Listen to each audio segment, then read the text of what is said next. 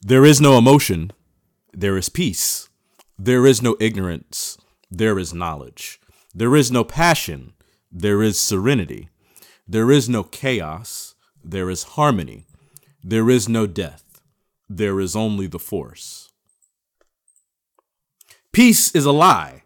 There is only passion. Through passion, I gain strength. Through strength, I gain power. Through power, I gain victory. Through victory, my chains are broken. The force shall free me. So, if you're wondering why we're opening up with what sounds like the meaning, the mad ravings of a lunatic, that is the Jedi Code, the first one.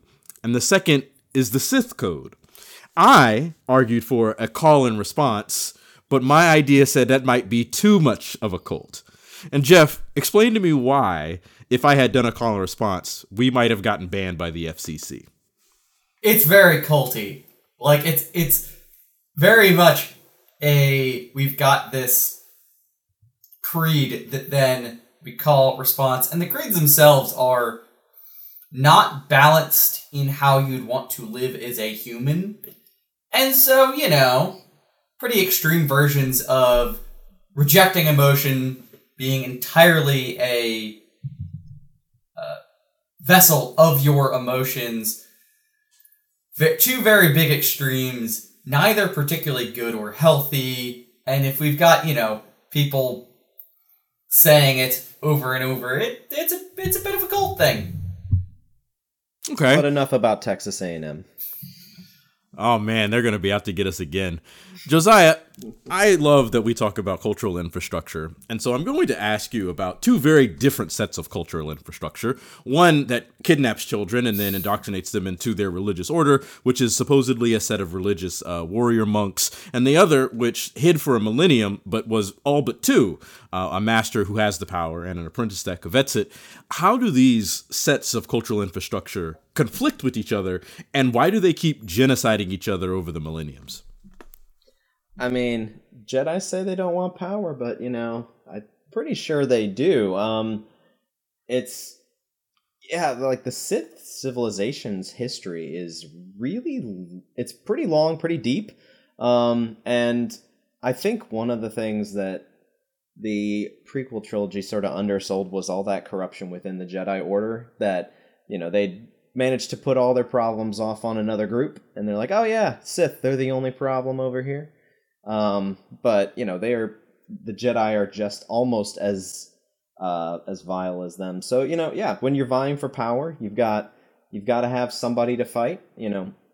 Once you crush the Mandalorians, then you've got to have another enemy to go after, or else you can't maintain your fighting force. So, the Sith are out there. You can be hunting for them. You can be trying to track them down. And they're in hiding. But if you don't have a boogeyman, who do you tell? What stories are you telling? So I do want to touch on that for a couple of reasons, because you're making some great points here. First, the prequels are much better movies than people remember them to be. I will say that. Yes. I still think Revenge of the Sith is a great movie. Saw it in theaters. Loved everything about it. But the Mandalorians is a really good point. Is like someone had to stop after he fought. The Mandalorians almost destroyed the Republic at one point. And so, maybe not letting them go on a rampage through all of the galaxy was legitimate. But I really think, and I'm going to push back just a little, the High Republic believed the Sith had been destroyed. So this is 1,000 years before the Battle of Yavin. They assumed there were no Sith. And they didn't believe Qui-Gon Jinn when he went back to the council and he said, there is a Sith running around the galaxy. We encountered him on Tatooine. The Jedi Council said the Sith haven't been seen for a millennium. You're insane. Plus, he already had problems with the council. Plus, all of these things led them to believe they had eliminated the Sith. And so they weren't the boogeyman. The separatists were, because they were a front for the Sith, as they were consistently preparing to do war.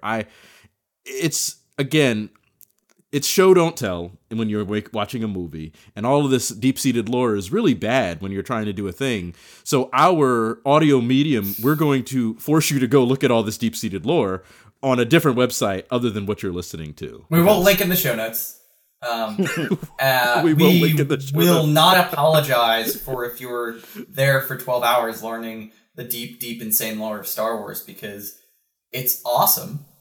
It's also bonkers. It's sometimes very smart and sometimes very stupid, and sometimes at the same time both. And some of the characters that you thought were purely evil or not fleshed out enough actually have really interesting, deep amounts of character. Count Dooku is probably one of my favorite characters because of a lot of the exploration he gets outside of the movies. It's so good, even in the movies. Like such a great character. Like one of the things I really want to stump for this, because the actor who plays Count Dooku talked about how he had to learn how to fence. And so because he learned fencing, they changed the character Dooku's lightsaber style to match what the actor learned. It's being an expert of Form 2. If you ever watch how he'll hold the lightsaber straight up and then he'll do a flourish to salute I love it so much. And we're going to talk a lot about it. And I think that is going to be our cold open.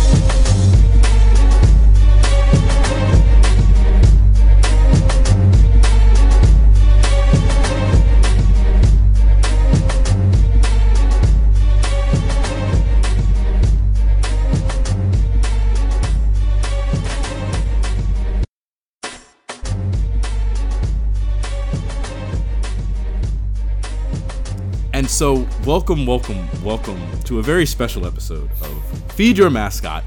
My name is Blue, and I am joined with two of the best people in the world to talk about very small, unimportant details of college football, the world, and our society. Jeff, who I have to say has a jersey of his favorite team. It looks like Darth Jeffius is coming to us with a Darth Sidious wearing a Senator's jersey. Tell me about that. Where'd you get it from? Because I love it. GeekyJerseys.com, who are not a sponsor, but they do good work. I've got some other pretty great jerseys from them, but yeah, the Senators, and it's Darth Sidious. If I turn around, apologies to those that can't see this because it's an audio thing. D Sidious. And what number is that, Jeff? What number is he wearing? 66. Any reason for that? I'm just curious. Order 66. Oh, there we go. Perfect. And I'm joined with Jedi Grandmaster of the Order, Josiah, who is coming to us today, also wearing a appropriately themed shirt. Yep. Got Mr. Boba Fett himself. Mr. Fett, he who is a bounty hunter. How you doing, Josiah? Doing all right. Yeah, just a little tired. My eldest had camp this week, so I was chaperoning that, and it was 100 degrees out for both days, basically. So it was a very Tatooine-esque time. Well, glad you made it back safely. This is your daily reminder to drink lots of water when you're outside during the summer. So today, everybody, we're jumping into it because we're going to do episode 4. The Phantom Realignment, where we are basically going to realign the galaxy far, far away into college football conferences or NCAA conferences, but only football matters in realignment. So we're going to basically jump into it. We've only got two courses today, the outline of show and our dessert, because this is a large meal. I'm just going to turn it over to Jeff because it's 4th of July, and how are we celebrating? Yeah, so much like the 4th of July, Star Wars is also about a rebellion overthrowing an empire of British people. So, figured it would be in theme to do discuss some Star Wars in addition to our normal college football stuff. And I mean, it's prime off season, as well as give something light for people in the holiday, and hopefully something for if you're driving somewhere or visiting folks. You will have It's a little bit something to listen to on the drive. That even if someone's not into college football, they might be into Star Wars. They might be into neither, and they're just going to be very confused by this. But hey, maybe it'll pique their interest into one or the other. Who knows? So I'm going to go ahead and give us some ground rules. We're going to be creating conferences using college football teams and the galaxy far, far away. These are X number conferences. We actually are going to be doing this as the first of the part of a threequel. And so we're going to use some character comparisons. They may not specifically be characters. It may be other things like whole planets. And then you're going to get a very tight 30 on the explanation.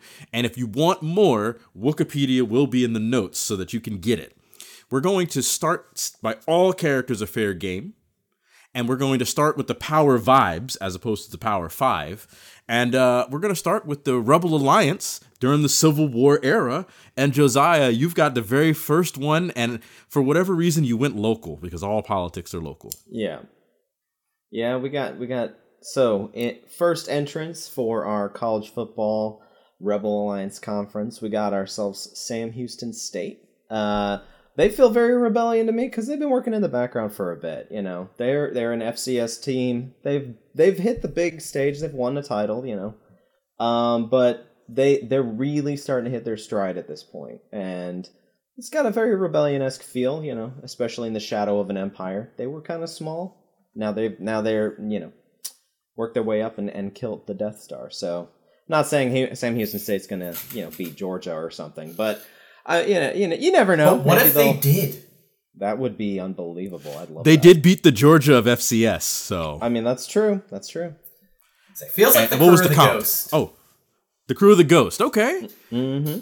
Give me a tight 10 on what the Ghost was. Ghost is a ship in Rebels, and the show kind of follows those characters, and their kind of start is a very localized cell of the rebellion and hook up with larger groups as the rebellion grows. And you kind of see the development of the rebellion up until just about right before Rogue One. Excellent. I've got the second one of the Rebel Alliance, the Rebel Scum, or the Alliance for the Restoration of the Galactic Republic. And so I went with Virginia Polytechnic Institute and State University, better known as Virginia Tech, because they are scavengers, builders, experts of tools, junkers, hard scrabble farmers seeking to create, and their comp is Incom Corporation, which are the manufacturers of the X-Wing. And so this is a group that went out and said, we see the rebellion, we want to help them, so we're going to design a vehicle that's going to allow you to take on this galactic empire. And so I thought that what better way would be the guys making the best fighter that the rebellion has. Figured that would be a good look. Any thoughts on that, Jeff or Josiah? Squares up to me, Yeah, especially the technical side, X-wing, stunt fighters. Sounds good. Go take out that Death Star. Jeff, you have one that I really listen. Jeff, this is probably one of my favorites. Go ahead and walk me through this one and why you made the choice. All right, so once this was considered top of the line over time, kind of faded a bit, but still really, really effective. And do not underestimate them. That would be the Y-Wing, which debuted during the Clone Wars and was really a big backbone of the rebellion, as well as your Army Gold Knights that had a lot of success in kind of early and mid 20th century. Less so now, but I would not want to play them. Triple option is still going to really mess you up. Mm-hmm. Cut blocks to take those knees out for sure. I really like this because one of the things about the Y-Wing that we never really talk about, but this is in the expanded lore, is that Y-Wing squadrons would do hit-and-run tactics against the Imperials. Just, they'll show up before the TIE fighters can get scrambled, drop a bunch of bombs, and then take out vital infrastructure for larger facets of the Alliance to come through and do work. Great comp here. I love it a lot. And so we're going to serpentine. So we're going to go back to Jeff. Jeff, this is another one that I think you did a good job on. Why don't you go ahead and explain this one too? Yeah, so this is often forgotten because they're in the shadow of some other popular schools around them, or ships around them in this case. But they're really cool, really underappreciated. That would be the B-Wing, as well as UCLA. Also shout out to B-Wing enjoyer / UCLA fan on the Discord. Look, I love that they name the fighters after letters, because one of the things that we don't really talk about is that TIE fighter is an acronym. It means twin ion engine, but the X-Wing just tells you it's shaped like an X. I don't know, man. We couldn't have a better name for it. And it's just Rogue Squadron forever, man. Josiah, I know you wanted to come in right after this because you went ahead and you picked a good one that they're stepping up because they wanted to be a part of the rebellion. Yeah, we got good old Kennesaw State, and kind of like a lot of the other ships in the rebellion. Not one specific one, just sort of in a general sense. They look kind of old, that whole triple option thing. I hope they keep a version of that. Although I know rule changes are making it a little harder to run that offense in the purist sense. But it looks a little old, but they work really well. Kennesaw State's been a very good team for a while, and I hope they can keep doing that moving forward. Kind of like good old Y-Wings, your old X-Wings and everything. Hopefully they can keep chugging away. If they can't, well, we're in trouble. Yeah, a lot of these teams are stepping up, and they're now making it harder for FCS teams to step up, possibly. I will say this, if these rule changes that have been recommended are passed by the NCAA, moving up to the FBS will be all but a pipe dream for a lot of HBCUs. At one point, the SWAC was considering moving up as a conference, but if they make this change where they're now going to require $5 million and then an increase in scholarships, that is going to be extraordinarily difficult for almost all of the HBCUs. I honestly and candidly can't think of one that would be able to make that jump effectively. Yeah, and there are some real questions about schools that are currently in FBS, whether they would meet that requirement as well, and what would happen there. So, yeah, I think it closes off the top level of the sport, and I think the way that media attention works in the sport, that's going to close off attention to a lot of schools that have, really neat stories to tell and play some fun football and have some fun off the field stuff. So it would be kind of sad to see that happen. One of the questions that I had about this, and maybe either Jeff or Josiah can maybe walk me through it, a team like North Dakota State, which has had immense success at the FCS, the question always becomes, do you stay and keep winning or do you move up? But does the calculus change outside of that, of finding a conference where your neighbors are nearby?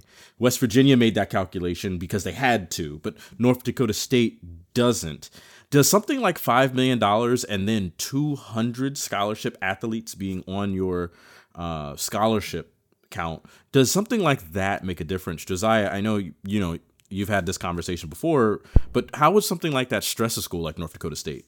Yeah, I mean, the Dakotas the schools are not, they're not the most, it's not the most populous state, and they get oil money, but that's, anybody in an oil state will tell you that is boom or bust. Sometimes it's real good, sometimes it's not. So sure. $5 million may not seem like a lot to people for schools like even Oklahoma State, Mississippi State, where they have the bigger media money contracts coming in.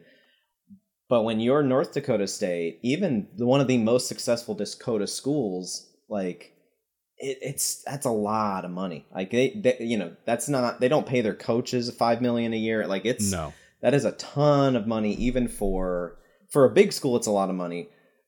For a school that's even one step down, it's one half step down. That's a huge amount of money. And then you're having to invest in scholarships, and then there's stadium requirements, like all the other, that $5 million could go towards those other things. Now you're having to just burn it and then do the other things too. So you basically need a big mega booster to come in and say, I'll pay for all this. It's going to be really hard, especially in a state like North Dakota. And like you said, travel expenses, if they're not in like the Big Ten, which the Big Ten would probably not take them, then even further than they usually would. And, they still have to travel a lot, but it would be worse if they're in the Big 12 suddenly, or, Conference USA, God forbid, having to go play FIU. So it's a huge stressor, and it may not seem like much compared to like the buyouts Auburn is shelling out, but right. It's a ton of pressure. And it's very important for them that they're playing teams relatively locally, because where they recruit from is often other places in the upper Midwest. So right. Wisconsin and Minnesota. And so it's important. They have a lot of other rivals kind of within that region, so that if you're saying, hey, your kid's going to play, it's, going to be only a 5-hour drive or whatever. If you no longer have that, if you're now in something like the Mountain West, where it has to be a flight, I think that makes things a lot harder for them in terms of recruiting athletes. And particularly now, if you have to recruit more athletes, it becomes a really big challenge where it could be an open question of whether they could still compete. And I think to fans, it matters you beating local rivals probably more than necessarily being at the higher level. Particularly when you've got all the Dakota schools are in the same conference and playing each other, and a lot of other schools in the area. If you lose that, is it really worth it? If you're a whole conference moving around, so if you're, I think, well, you mentioned the SWAC, if they all move up, right, then that you're keeping those close connections. Or if an entire conference moves down, if the MAC decides to be FCS, you're still keeping a lot of those connections that's still important to those alumni that, all of those Ohio schools, you're still playing each other. If you start disconnecting that from each other, even if you're playing at a higher level, one of the things that you use sports for is connecting with alumni. And if you've now lost that, it's a huge loss. Yeah. Yeah. Jeff, Josiah, one-word answer. With the NCAA making this possible change, do you think the NCAA will bifurcate FBS into a higher tier, keep the FBS level, and keep the FCS level? Jeff, yes or no? No. Josiah, yes or no? I'm going to break the rule, but it's yes, but the NCAA is not going to be the one in charge of the top level. Okay, I like it.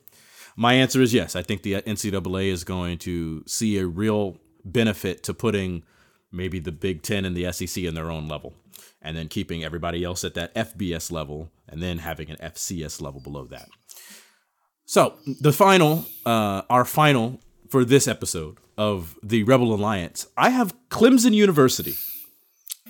They're peaceful and idyllic. That's a bold pick. They've got a lake. And they have stood up to the Empire single-handedly, and they finished the drill. They destroyed the Death Star. And so I have them as the Alliance Navy. They have the speed. They have undersized capital ships. They've got sometimes great leaders standing out there making great plays.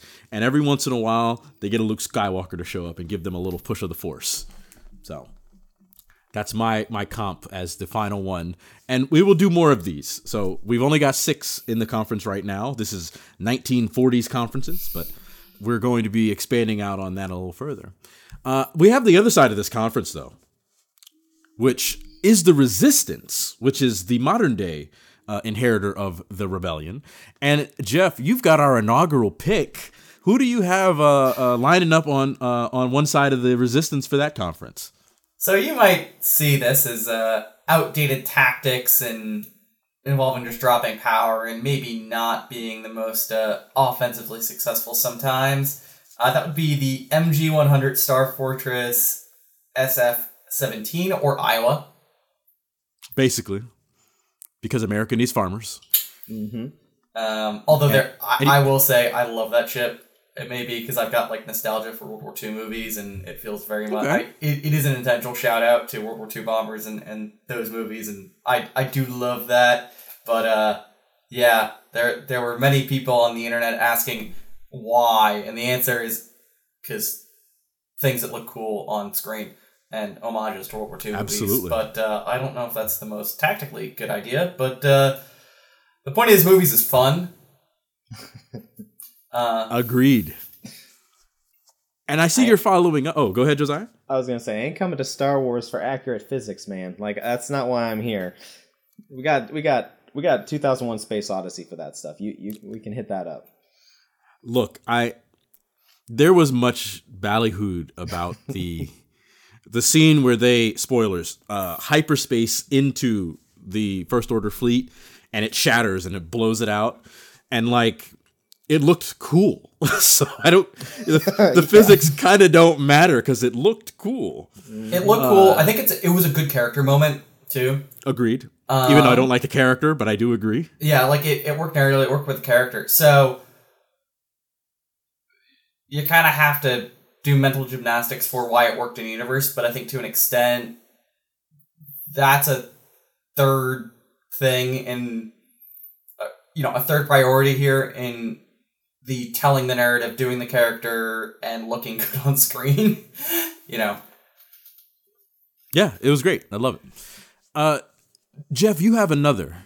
Yeah, speaking of looking good on screen, are they going to do well because they're flashy, cool, aggressive, or will this all blow up in their face and cause long-term defeat, even if they're able to win some short-term battles? Those would be your USC Trojans as well as Poe Dameron. This is a great comp. You got, the guy that is all flash, very little substance, flying around, and then suddenly you're a general now because you ask questions. It's great. You always amaze me, but this is a great pick.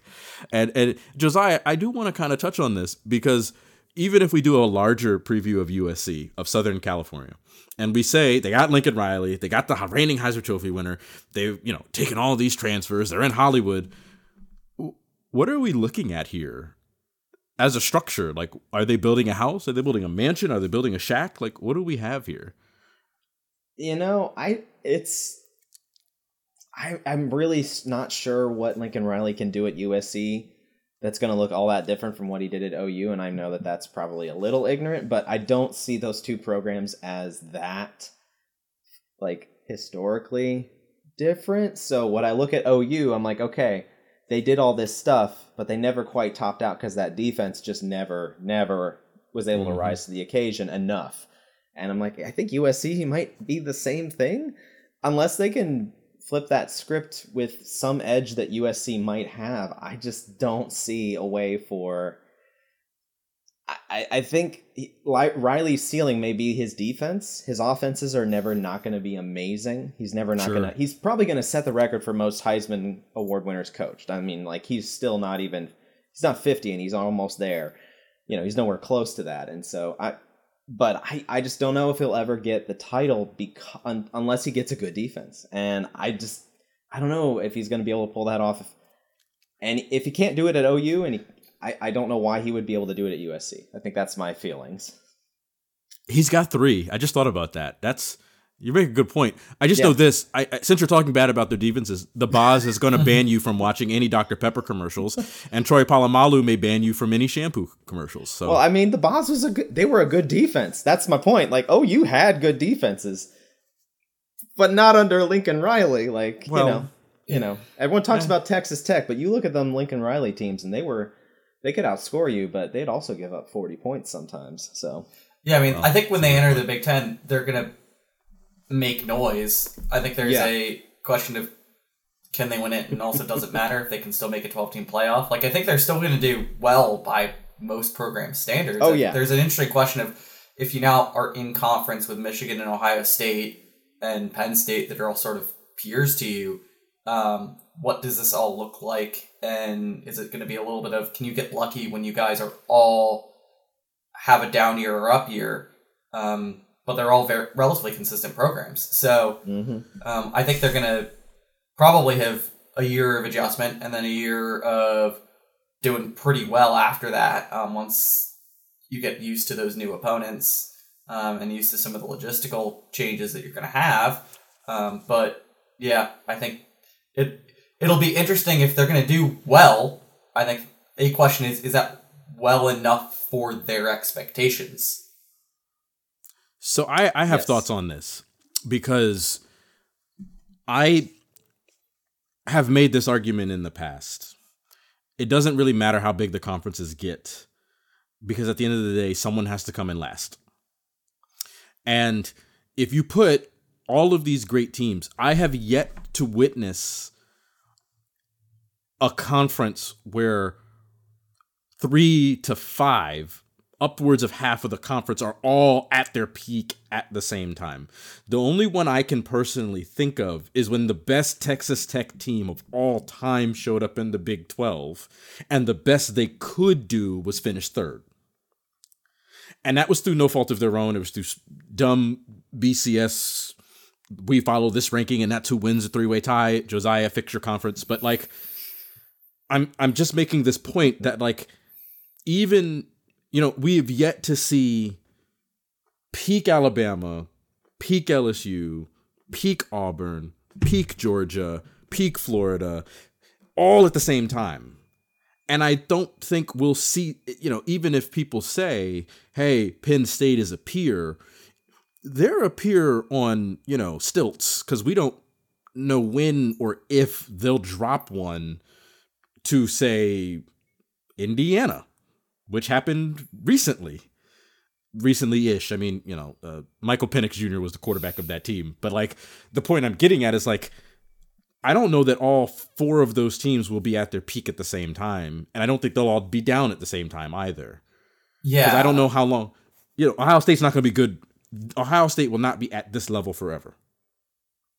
Yeah, and I mean, I think some of this is the kind of 3 very successful historically Eastern teams in the Big Ten all are kind of recruiting from similar wells. So it is hard for them all to be at a peak at the same time because they are pulling talent from the same places. Right. In kind of your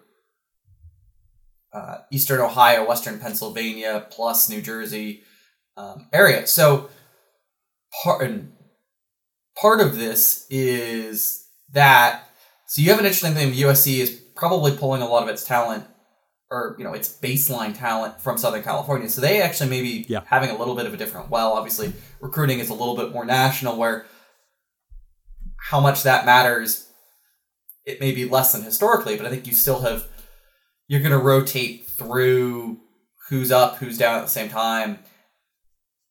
And yeah, I mean, it's also luck of someone's going to trip up just on something stupid, because this is a 12-game season and off days happen, weird weather happens, someone else has a really high day, like body clock. Yeah, like something will happen to any one of these teams that someone will just get unlucky or lucky in a year, and that's just kind of college football. Sure. No, I think you're right. We'll see. And I'm excited for this first year, and then I'm excited to see how it's going to go in this second year. The first home trip, or the first away trip in each of the Big Ten schools for USC is going to be fascinating, because that's going to be a game that everyone's going to be up for. Hostile. And I think some of them where the weather gets funky, people are going to really beat their chest out about it, and it's going to be fascinating to watch. Like the first USC in the snow game is going to be entertaining. Like they might actually do fine, but I think the discourse around it is going to be fascinating to watch. How fans react, and just the aesthetics of like in Iowa in November. Here is USC, which you don't normally see, you know, surrounded by snow. It'll be a fun thing to watch. What's funny about all this is we refuse to talk about the Bruins, because they're going to have the exact same problem with maybe a step down talent-wise. Not to say that USC is not talented. I'm not suggesting that. But what I am suggesting is they don't have the reigning Heisman Trophy winner as their quarterback. Yeah, I think fans will also not react the same way to UCLA, because it's not that historic power. Like, I think people will get up to be obnoxious about USC playing in the snow. UCLA, it'll be kind of funny if you're the fan that finds that a little funny, but I don't think that you're going to have, like, Iowa fans be shirtless in November just to say that they can handle the snow against UCLA. But it will be fun doing some road trips out to the Rose Bowl for a lot of fan bases. Plane trips? Haven't had, plane trips that haven't had that experience in a while from the Rose Bowl game. Although there will be a little bit of driving, because it is Southern California and they don't have great public transit. Fair. Great point. Speaking of the West Coast, Josiah, who do you have here for the Resistance? All right. Well, yeah. Speaking of California, we got ourselves the Valley. We got Fresno State. So they seemed Resistance to me, partly because they're just, they're really competent running steady performance year in and year out. Very rarely are they bad. They may not be amazing. They may not win their conference, but they have been so reliably solid for so long, or at least that's within recent memory. Maybe there were dark ages that I didn't experience because I'm not a Fresno State fan. But they really steady performance despite having the big brands out there like USC completely overshadowing them in a national context. But yeah, just steady performance. So not really any one person, more just the Resistance as a whole to some extent. They're just kind of humming along, and kind of in a similar vein, although again, another FCS team moving up. Jacksonville State, I think, also belongs in this conference, as a Resistance member. They, again, history of taking down bigger opponents.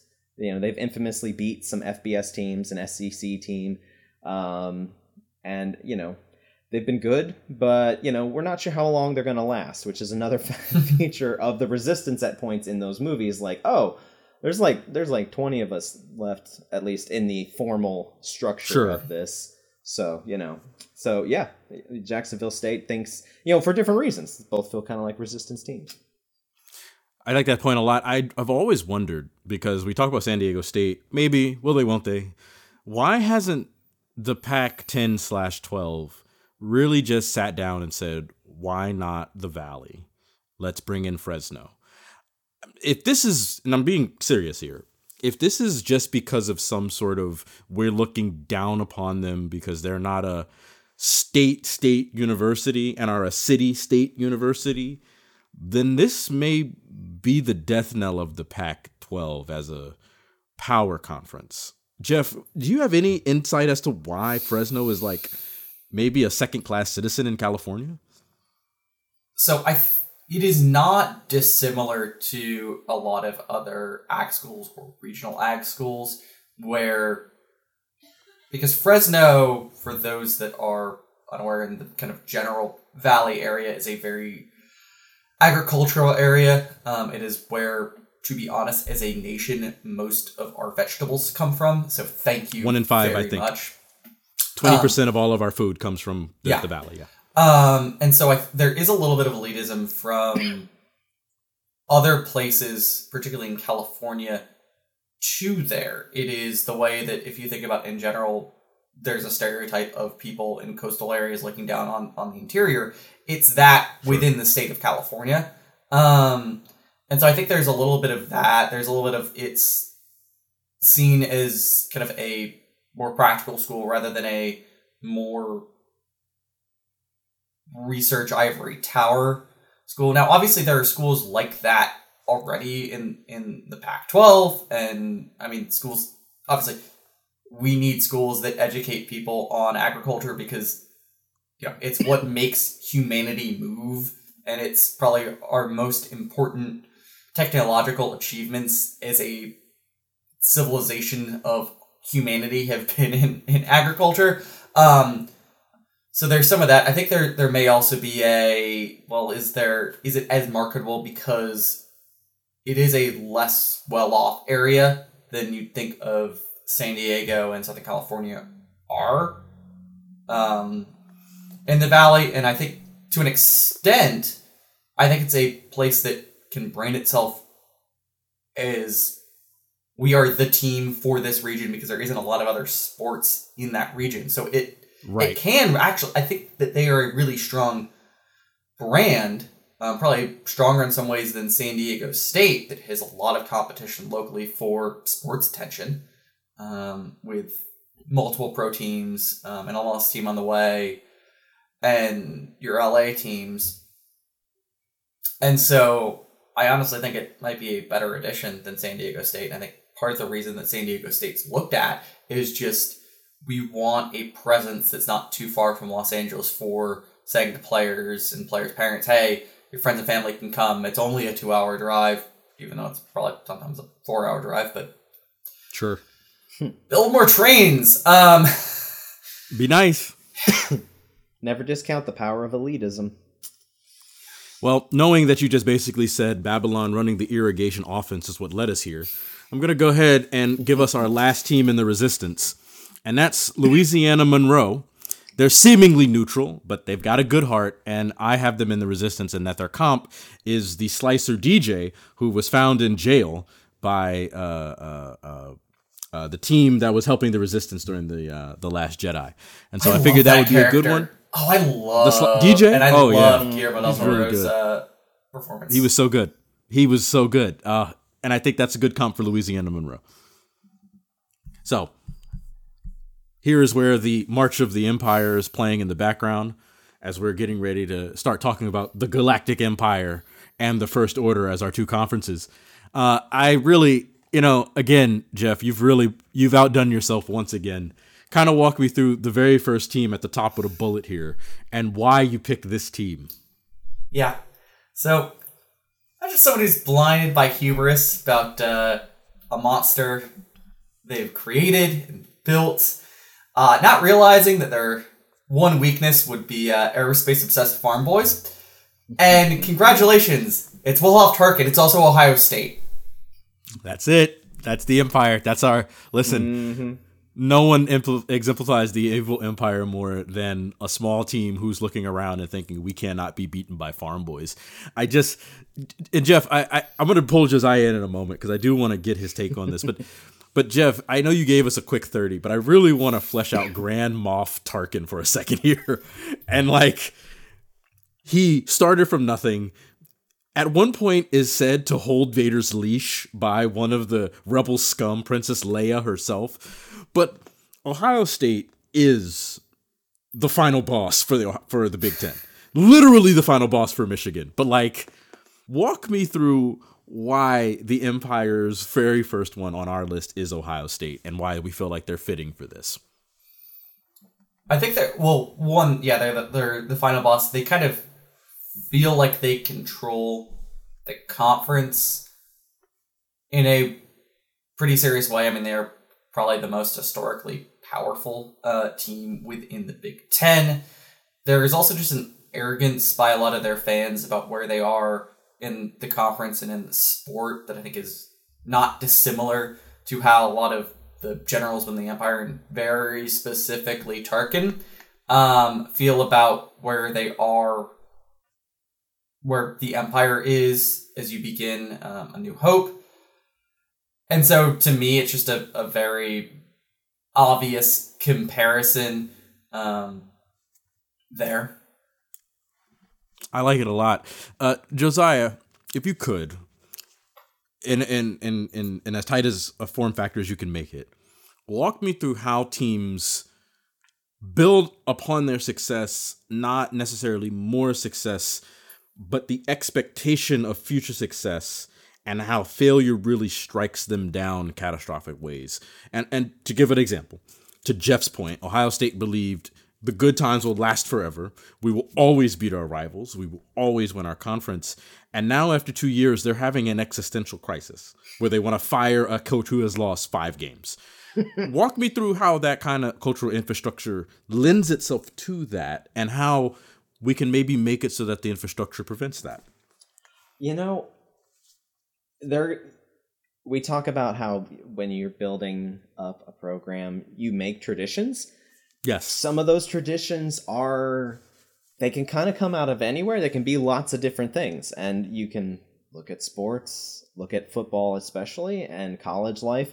So many different kinds of traditions across the board. There's not as much uniqueness as we think sometimes, but what is a tradition, the type of tradition that matters at X versus Y?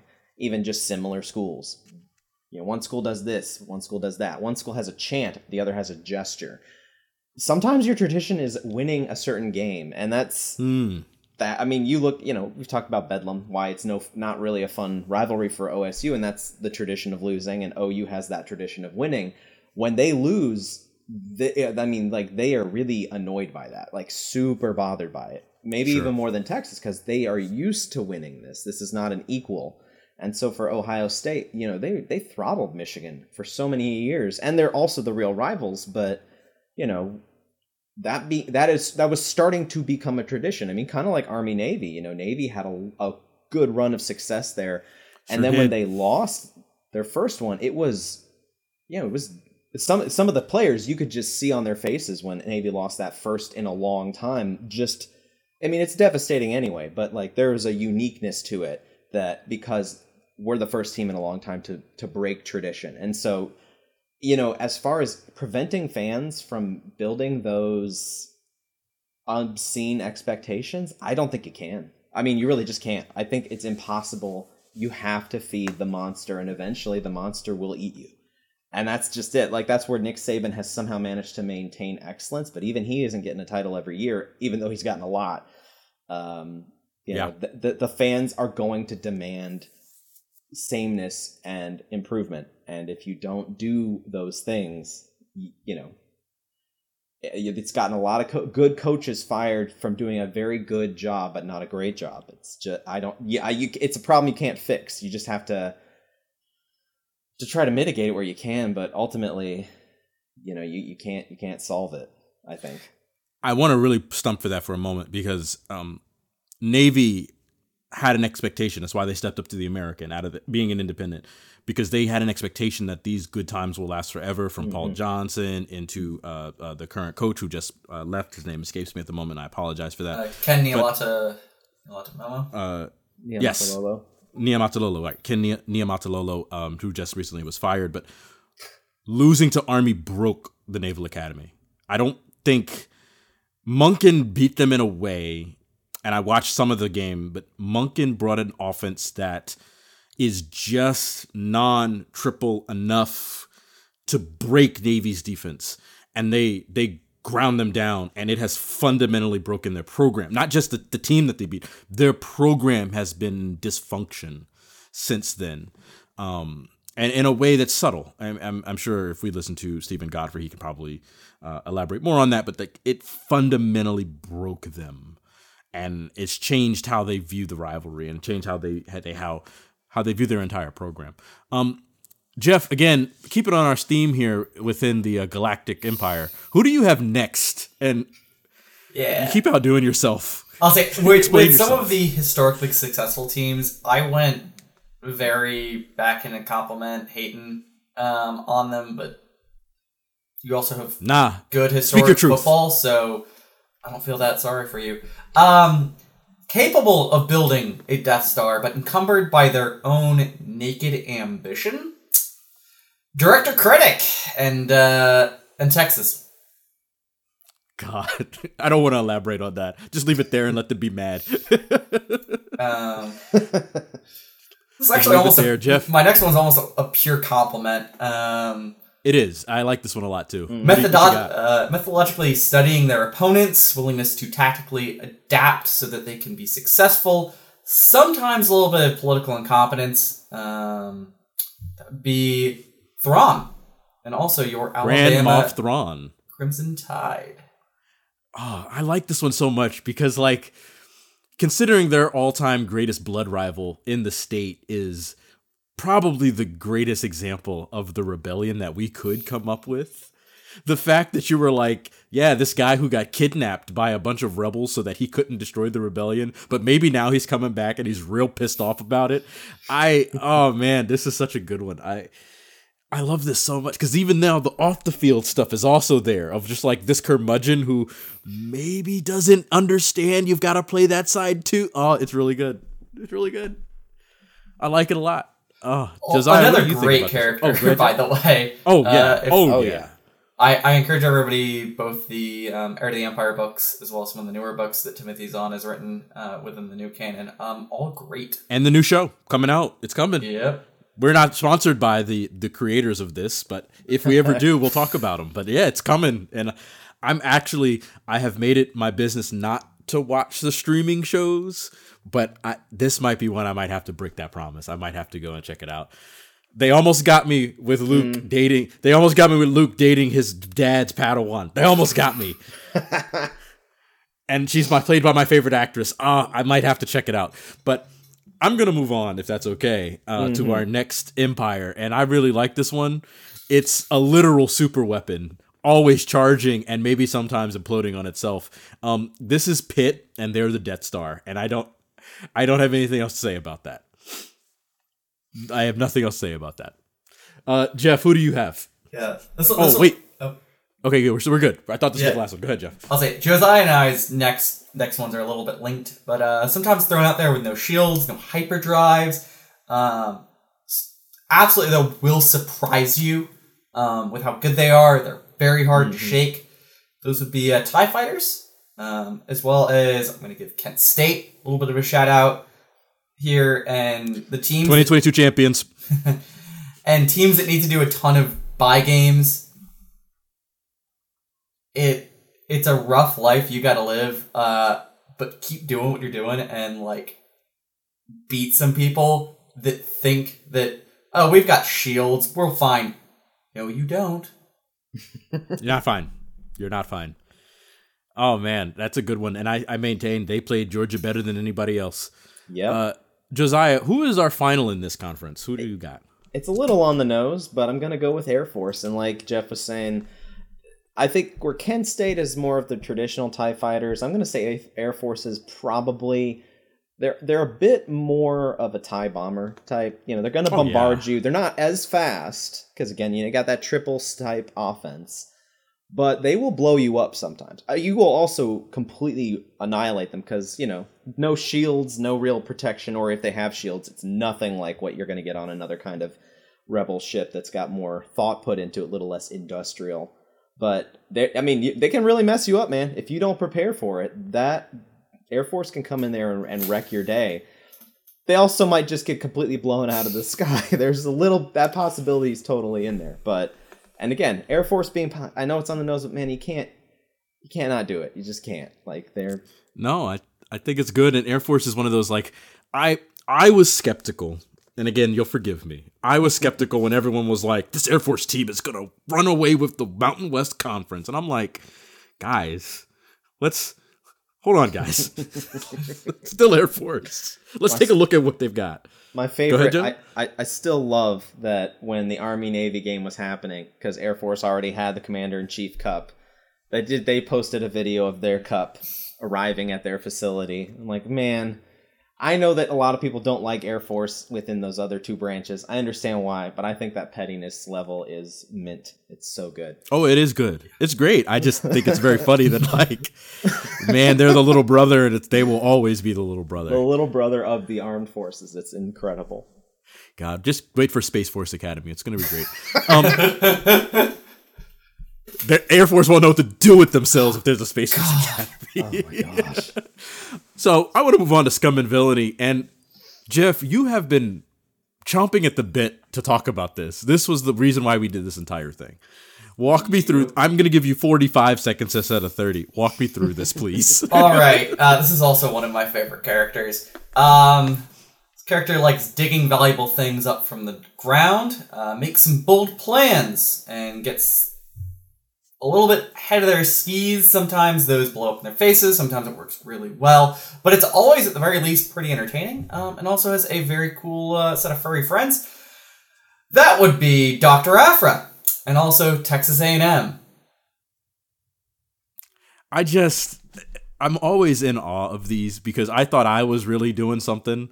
And then I see this and I'm like, I now can't unsee this. And every time I see the character, I'm going to think, man, Jimbo could really get along with this guy. And it just... Oh, sorry. Apologies. This gal, man, it's so good. It's so good. It's a great character and a great comp. Josiah, thoughts? Anything you want to add? Oh, no. I mean, the whole build digging it up from the ground, oil school. It's perfect, man. Perfect. Did it again. Yeah, for those unfamiliar with the character, if there are any listeners, imagine Indiana Jones, but with less morals and more explosives. I don't like where we're going. And also a woman. And that is Dr. Aphra.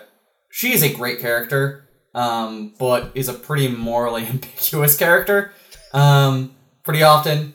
And yeah, the ends up making big swings, and they sometimes work out, they sometimes don't. But typically getting her way out of that to live another day. You did it again. So, what is this next one here? Did you settle on a school? Let me back up. Did you settle on a school?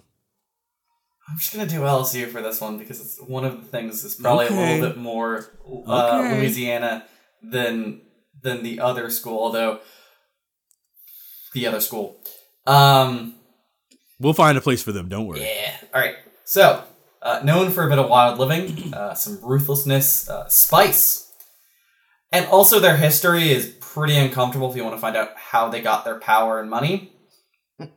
Well, the Pike Syndicate. And also LSU. I'm here for it. I mean, look, I think that's a good comp. They just drank more Jello shots than any number of humans should ever consume in a weekend. So I don't know, man. They're gonna have a good time with that one. Don't worry, we have a place for the other school, which will remain nameless, and they will show up in the sequel as probably When the Empire Strikes Back. Now it's to me, and I have two back-to-back, and I hope that's cool with everybody. But I decided to put them in the hive of scum and villainy. And to be fair, they are a far-flung locale. They produce multiple generational talents.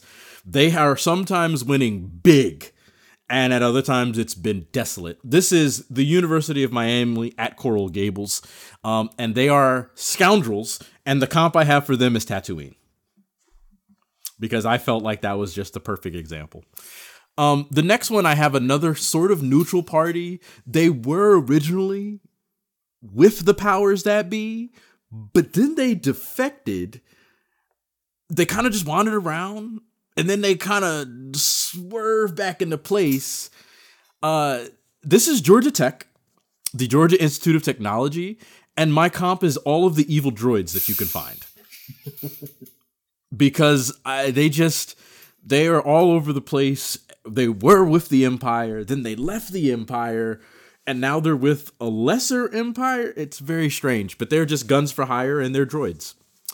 And that's what I had on that. Hopefully you guys can flesh it out to make me look so much smarter than I really am. I mean, Miami being Tatooine, the sand at least works, you know? Yes. And, I mean, I do feel like if the Hutts are going to back a university... It might be. I mean, they'd probably back more than one, but you know, that feels like it's like Miami and Arizona State. Like those are the two schools that feel very Hutt-like to me, and yeah, I'm on board. Arizona State has a Sarlacc pit, I'm sure. Yeah. Yeah, see, the humidity is not present on Tatooine, but fair. I think a lot of the other stuff is there, and it is a crossroads for a lot of historic criminal enterprises, and Miami also has that in their history. Mm-hmm. Correct. Hey, I thought it would work. Yeah, Josiah. Go ahead. Oh yeah, I'm ready to go with Scum and Villainy. Please give me this one. Finish out the conference for now. We got San Diego State. Now that may be they were a hard one to place, but I think. Even in real life. Yeah, I mean, considering their recent difficulties with knowing where do we want to be, and then saying, like, we intend to eventually leave the conference, and then saying, well, no, maybe we don't. You know, they're pretty good at what they do, and they are looking to move up in the world, but they might have, you know, made enemies with pretty much everybody in the process. And Jeff pointed out that to me that this is basically Lando Calrissian for the most part. I mean, you know... They're you know, they're nice, they're attractive. Lando's a really good looking guy. He's got charisma, but he also has kind of, you know, messed things up for a lot of people on the way up the ladder. And even when he gets there and is trying to do the right thing, he's still got that scoundrel in him. So you got that, and then Houston on the other side of this feels very Scum and Villainy to me. You know, they feel like that military contractor. Yeah, you know, they're affiliated with. They've got that connection to the space race. They're going to make whatever you want, but they also might blow up. And, I mean, you know, especially with Dana Holgerson as your head coach, maybe you win 11 games, maybe you win 4. I don't know. Ooh, good point. But you know, I mean, even some of their basketball history, you know, Phi Slamma Jamma did not win the national championship. Never did. Came close. They came close, but they got taken out by Survive and Advance NC State. So, I mean, They sure did. What are you gonna do? You know, it's they're gonna get close, but you know they might blow up in the process. Jeff, you just added in the notes who you think they are. Flesh that out for me. Quat Drive Yards, who are the people that build the Star Destroyers. Yep, that's a good one. Yeah. God, the Star Destroyers are so great because, like, Sidious designed the Star Destroyer looking at old Sith battleships of just everything is a nail because I have all the hammers. And if you're going to express power, a Star Destroyer showing up is like, oh man, you're going to wipe out a city. But also they're big targets that don't turn very well and sometimes run into each other. And so, I don't know, maybe don't always express your navy with large capital ships. Yeah, the Empire probably would have been better off with more smaller ships than just a ton of big ships, but I don't know. I guess I'm not the one of the three that served in the Navy, so I probably am the wrong person to make this pontification, but yeah, I don't know.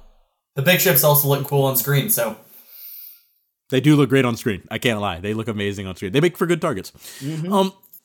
Our next conference, ladies and gentlemen, I really like this one. I leaned heavy into this, and we have some good comps in here. One coming up that I just was perfect. And so we're going to do the Jedi Order. And this basically cult, which kidnaps children and then indoctrinates them into said cult, lasted for 1,000 generations and then was taken out by another religion. So they basically had a holy war, which we'll talk about later.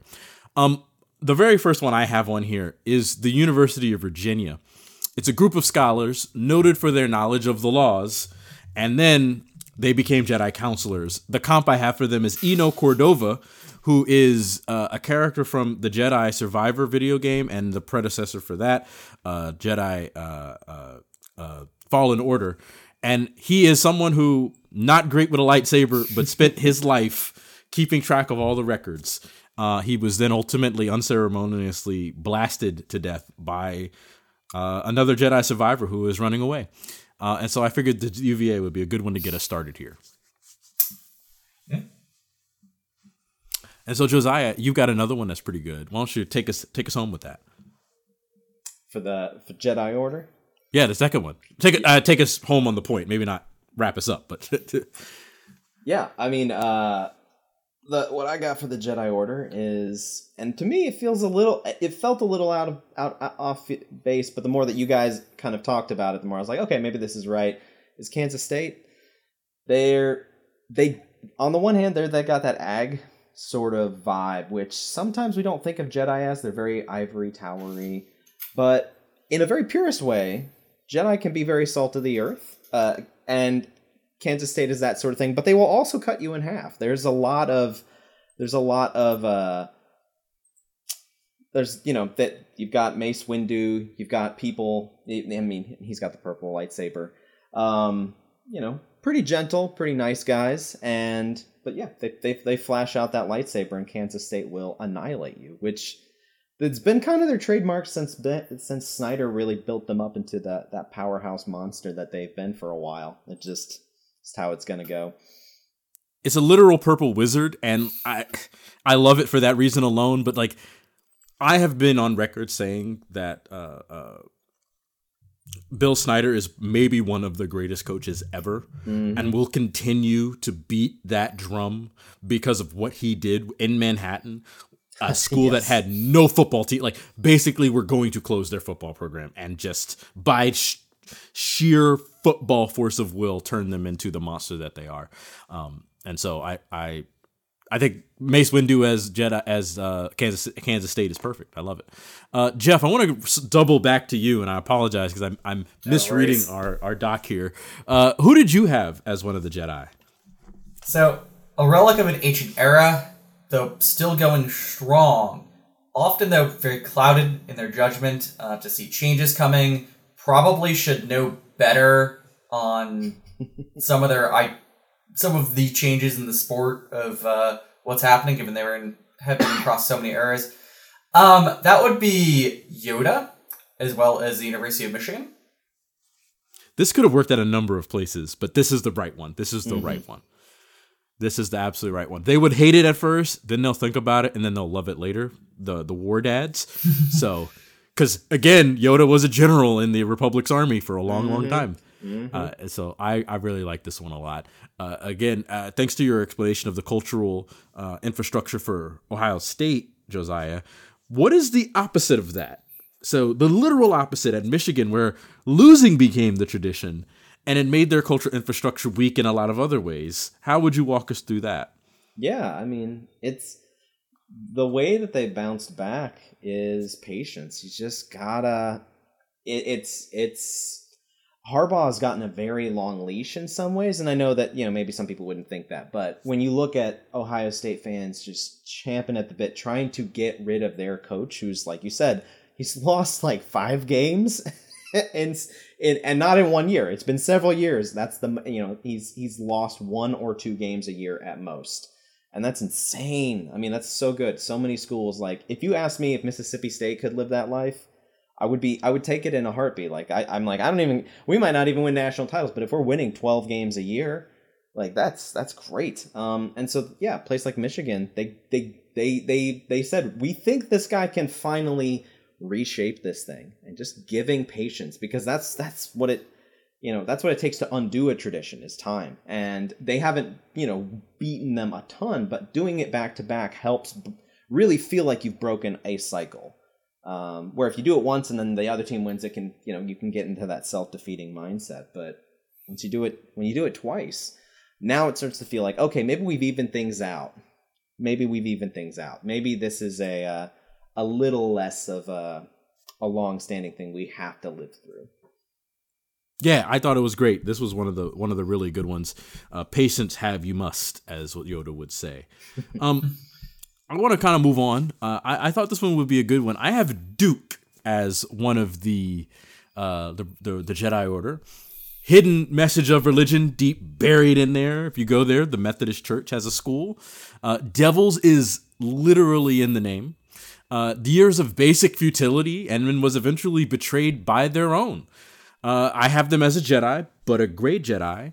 And for me, this is Count Dooku himself, known later in life as Darth Tyrannus, one of my favorite characters. Go ahead, Jeff. I know you really wanted to get into this. He is one of mine as well, and I think a lot of the Jedi Order and the Republic, as we see it in the prequels, are very flawed institutions, and I think very pertinently, Count Dooku has valid critiques of them.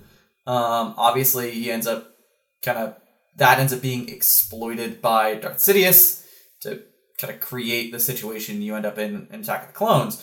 But right, I think a lot of what the Jedi Order at the period of the prequels is a very extremist version of itself, and one that has very little room to maneuver within that, and is really bad for the people in the Order. And that's something that obviously Dooku brings up, and in particular, there are limits to what it decides is okay to help people outside the Order and generally. And so that, I think, is something that Dooku, as a Jedi, kind of wanted to do and embraced, and is why he left the Order.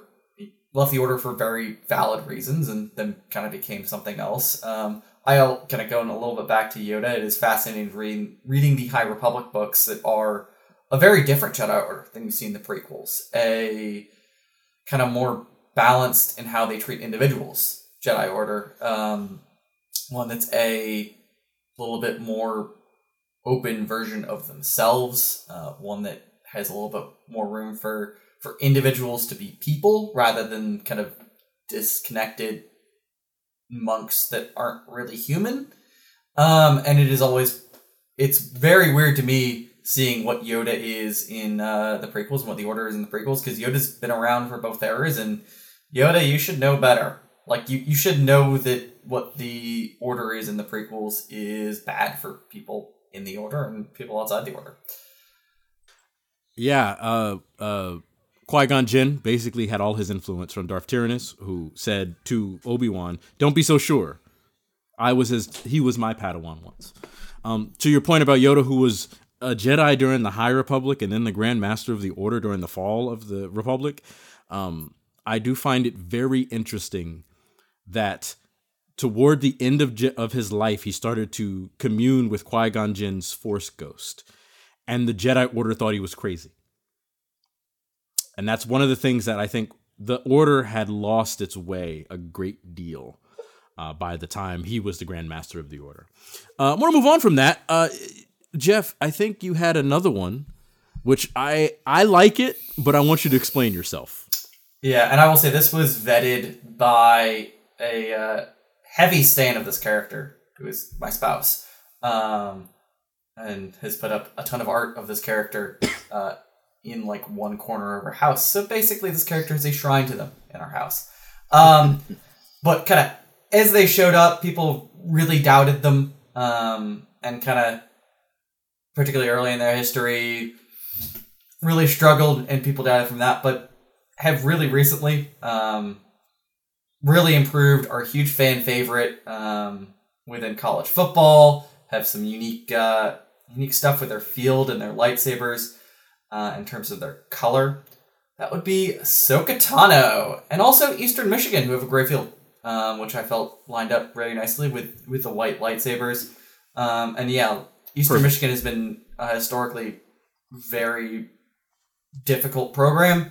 And they've had recent success. I think a lot of people within college football have really enjoyed seeing that. And yeah, Ahsoka's early appearances in the Clone Wars were rough, and I think a lot of people reacted negatively to that. But over time, her character really developed, and how her character was shown really developed into probably one of the most fan favorite characters. I think she also is yet another character that witnessed issues within the Jedi Order and kind of left to become someone else without some of the problems and bounds.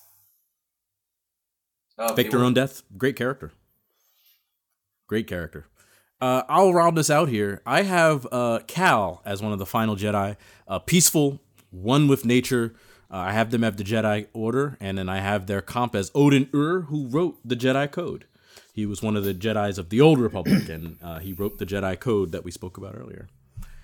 Now we're going to go on to their... You did not do Cal for Cal. Like that was a layup, and you didn't do it, which is... I applaud you for not doing that. No.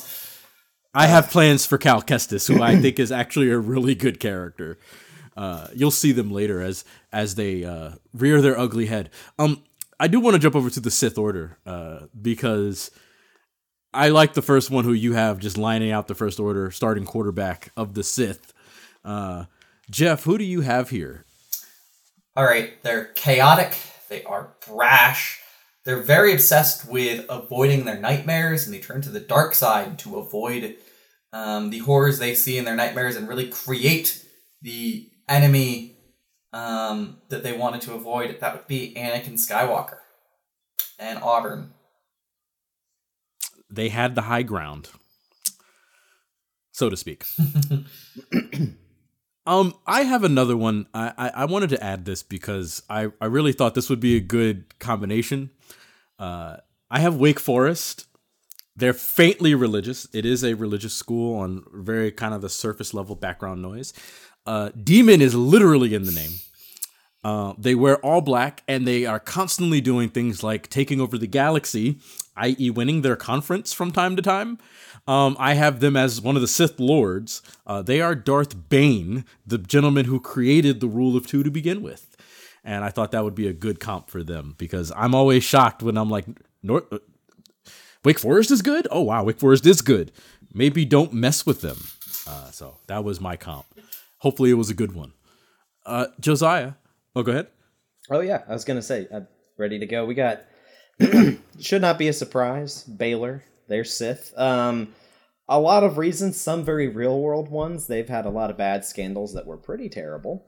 They're also probably the most hated team in the Big 12. Like, you would think it'd be Texas or OU, and people do hate them, but they hate them for football reasons.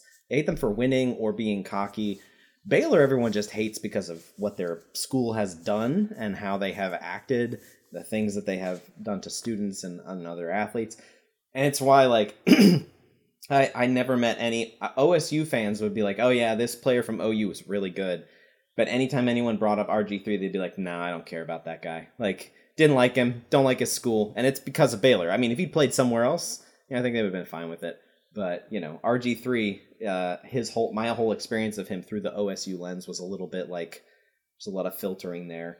But yeah, they're Sith for all the reasons that are not fun. So I saw this and I put a comp that they are basically Darth Plagueis, the wise, who trained Darth Sidious. So seems about right. That's what I figured would be good. I have Arkansas State, and just follow me here. I've heard, never been to Johannesburg, but I've heard it's got a lot going on. They are constantly just missing that golden ring. Like, they'll show up, they'll be really good, they'll scare the pants off somebody, but they're always not quite there. But they're determined, and I have them as Darth Maul because the colors match up. But more importantly, because they always get kneecapped by Arkansas, who will never play them. So that's why I have them as Darth Maul. Just keep surviving. That's right. Like, they are clearly the school that will have spider legs. They are, absolutely, without a doubt. Like, I that's it, period. Josiah, you threw another one on here, formerly independent, will be joining the Sun Belt. Yes. Just walk me through it, because they are also hated. Yeah, Liberty and Sith, again.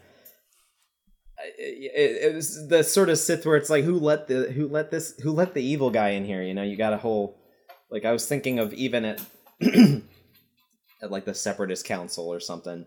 You've got all these different weirdos and strange factions around the table, and then you got this like guy with glowing red horns over in the corner. Like, okay, I get that we're trying to fight them, but why do we have him again? And so yeah, where did Liberty come from? Why do we have this person here?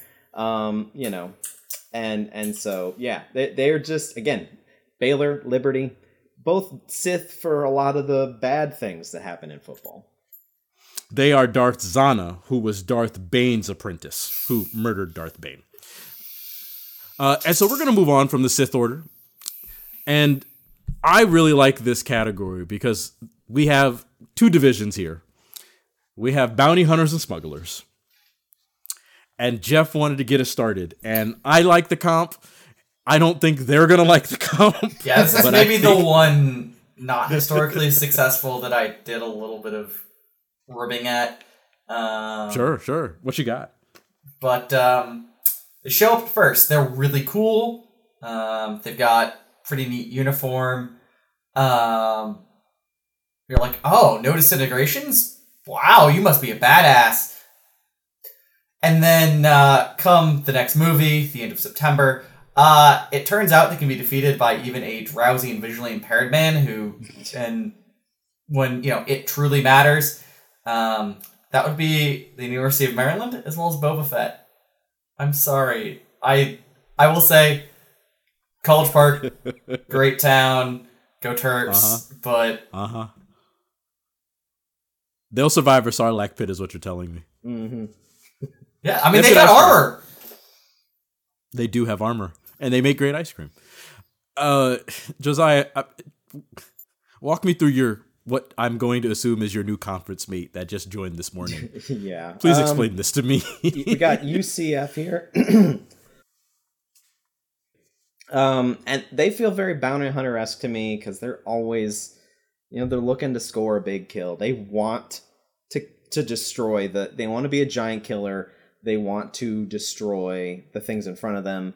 But they're not willing to be underpaid. They famously turned down some of the, there was, I think it was Florida, was like, yeah, we'll play you in a 2-1-1 game, and like, that'll be what we'll do. You can come here one time. You come here twice. We'll go there once. And they're like, no, we're not doing that. That's too much of a sacrifice. That's too high of a price. So very bounty hunter-esque, moving up, trying to be that national championship program. And to me, that feels very much like an IG series droid, IG-88. Oh, yeah. But there's a bunch of them out there. Just, very cold, very calculating. And, UCF is also a space school. They're an engineering school. So, droids, engineering schools, bounty hunters, just feels like a match made in Tatooine's bars. Bounce house forever. I'm on the other side of the state, on the west side of Florida, and I've got Florida State University as one of our hive of scum and villainy. They're, going for greatness, and they've getting it more often than not, and they're mostly unknowns, but the knowns are well known. And I've got him as a bounty hunter, and I have them as Jango Fett, kind of the guy that everyone copied because they want to be like Florida State. So UCF fits right into that category of I want to be great, but I'm going to do it and kick my way in, which is basically what Florida State did 30, 40 years ago. Jeff, who do you have next with Midwestern dad vibes? Yeah, so got a cool spaceship. Yep. As mentioned, the complete Midwestern dad vibes. Very much a dude, like just kind of a dude. But constantly taking down enemies that are much more powerful than him, like giant monsters of various kinds. Ohio State University. That would be Din Djarin, as well as your Purdue Boilermakers. Hey. Mando. This was inspired by Josiah calling Purdue a bounty hunter, so had to flesh it out a little bit. He's going to be the next Mandalore, I promise. I've also got another one here. This is specifically about someone who's just not that guy anymore. Jeff. Yeah. What you got? They're pretty consistent across eras that they are a dude that should not be messed with. Got some nice Western vibes too. That would be Cad Bane. And also Oklahoma. Like, Oklahoma is very much... There are very few times in which Oklahoma has not been a pretty powerful program. Cad Bane, badass in the Clone Wars and the Civil War era, and shows up in Mandalorian, and still a hard dude to beat. Yeah. I love it. And more importantly, they also led us to all this TV nonsense. Thanks, Oklahoma. Josiah, you've got one more. Yeah. And I like it a lot because it's perfect. Yeah, we've got, and I think they would love this comp themselves. Texas Tech, very bounty hunter-esque, gunslingers, more of a gunslinging pass, when they were a lot more of the throwing it all over the field type. Not that they can't do that in the future, but, hit a bit of a rough patch, looking for a new identity, a new place in this galaxy. And Jeff was on the ball with this one, just said, this is Bo-Katan, This is a person who has a past as a gunslinger, but they might start running things as it goes. If they really make this, if this hire pans out the way that they're hoping it could, they could be back in the thick of things in the Big 12. They're making the right moves. They've got the Darksaber now, so we'll see what happens next. And now we're going to move on to our final conference. These are the Smugglers. Jeff, you've really taken to this one. Walk me through this first one, because I see where you're going, but I don't understand. Yeah, so I will say it's a little bit superficial here, but Chewbacca was based on George Lucas's pet husky. I did not know that. Yep. Who I think was named Indiana, which is also is the inspiration for Indiana Jones. And Northern Illinois is a really, really great live husky mascot named Mission, and so I went very superficial. Also, NAIU is underrated as one of the great historical programs in Midwestern football. So, wanted to give them a little bit of a shout out, and also Mission, who's just a good boy. Correct. Yeah. NIU has put some real banger teams out, including recently winning the MAC with a losing point differential. So I don't know what's more Wookiee than that. Jeff, you have another one here. What you got? Because I like this one. I did get so, but give this one to the people. they might not get a ton of attention. You're thinking they might literally just be like a rock. However, they're great at navigating success when you need them to, and they can absolutely get down and party. That would be Ohio University, the Bobcats Cats in Athens, and also Geode. For those that have read the High Republic books, you know what I'm talking about when I say Correct. Geode can get down. Another great comp. I like this one a lot. And then your final one of the conference, which is clearly the best one, because they're going to love this more than they love anything in the world. What have you got? I think this is just a vibe that fits, and it probably is related to the history of another sport popular in that region. But Han Solo just feels pretty Tennessee. And I'll say it may just be the moonshining and NASCAR history that is really leading me to that, but it just feels right, and I don't really have good words. It just feels right. Hey, I agree. They built on a river for that reason. Yeah, and I mean, honestly, my pick that comes right after yours, sort of similar vibes to the Han Solo thing. It's West Virginia, baby, and that's right. More of that moonshine, you know. I don't know if they're as Han Solo as Tennessee. I think Tennessee takes the cake there, but I mean, he's Han Solo. He could be in charge of 2 different schools. I mean, why not? He could. Yeah. You're gonna tell him he can't? No. He becomes a general after being a smuggler. So yeah, I mean, one is smuggler Han Solo, one is General Han Solo. They say it was the carbonite that made him go blind, but I think it may have been more what he was having to drink that day. I don't know. Could be. Yeah. What you got next? We got Cincinnati, and this one I didn't have a good comp for, partly because they had such a strong identity on their past coach. But they're sort of, at this point, they've got a new coach, they're in a new conference, they are coming off a dip after, playing in the playoff. They're sort of that smuggler from out of sector. They're under new management. Nobody really knows what they're going to do. They could come in and set up a syndicate. They could come in and just run some stuff. They could come in and completely flop. I have no idea. I don't think they'll flop, but I mean, it's just so hard to tell, especially after their current coach had a real rough ride at Louisville, and then he goes over to Cincinnati, and it's like, okay, I'm not sure what this is going to be, but I guess we'll find out. They're the exchange syndicate, which is always in constant war with the Hutts. Yeah, which we do have a comp for, and you will hear that in the future. And then, let's finish out this conference. Gonna go with Oklahoma State. Now, I think Smugglers makes a bit more sense than Bounty Hunters, just because we've flown under the radar a lot, despite having some good times, doing some big things. Still pretty under the radar relative to the things that are around us. And probably falling short in some of those biggest moments helps with staying under the radar. Get pulled over by Imperial ships, you have to drop your cargo. It's just, I don't like getting boarded either, but it happens sometimes.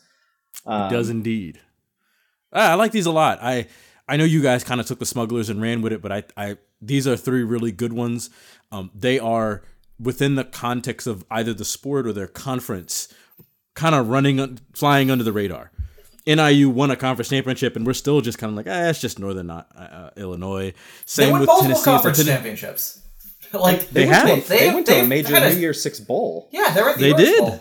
I'll say they had a really good run of success. They did, but they're under the radar for the majority of the sport.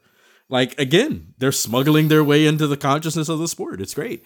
And then Han Solo was Tennessee. It's like, Tennessee is right underneath the surface of the SEC, but had a breakout season this year, and hopefully they can continue that.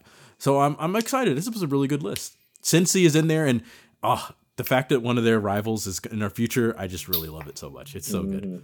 So good.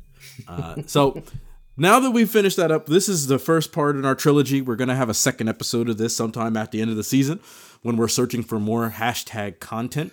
I feel like one of the things is this is a good light holiday type thing versus dumb and too deep. So probably some other, around some holidays, we might do some more of these comps.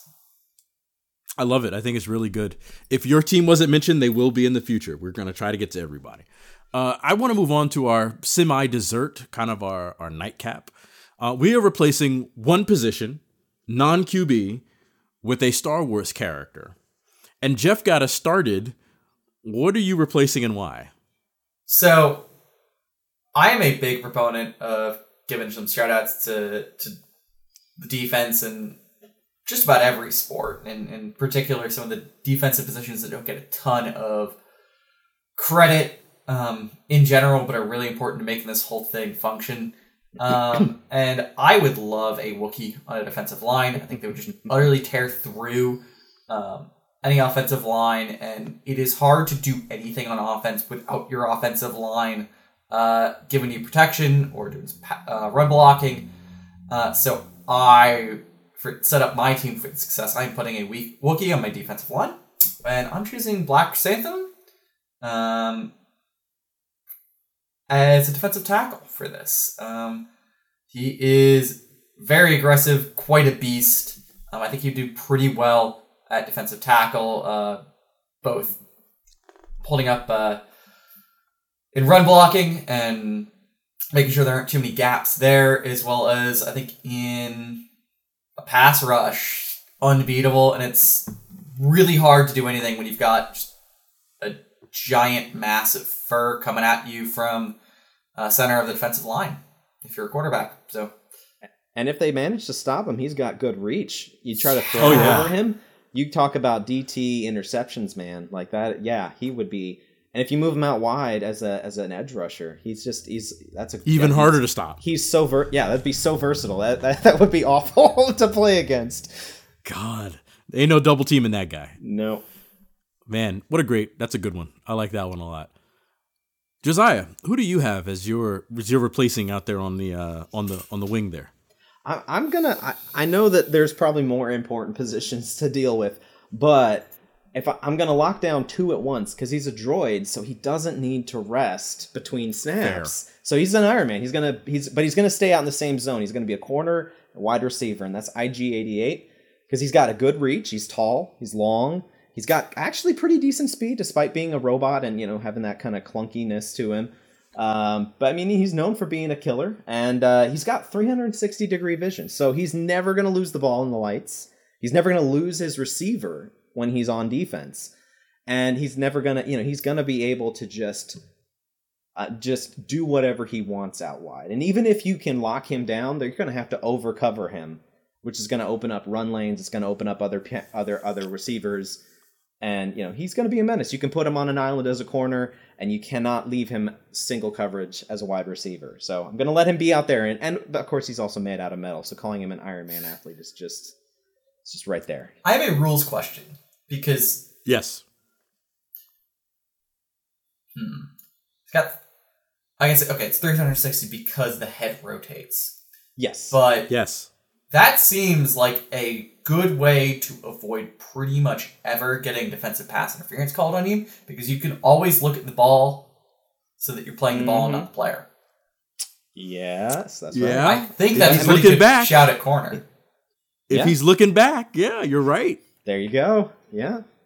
Huh. So, I mean, I don't know if we'd win a championship with him out there, but it would be fun. It would be a lot of fun.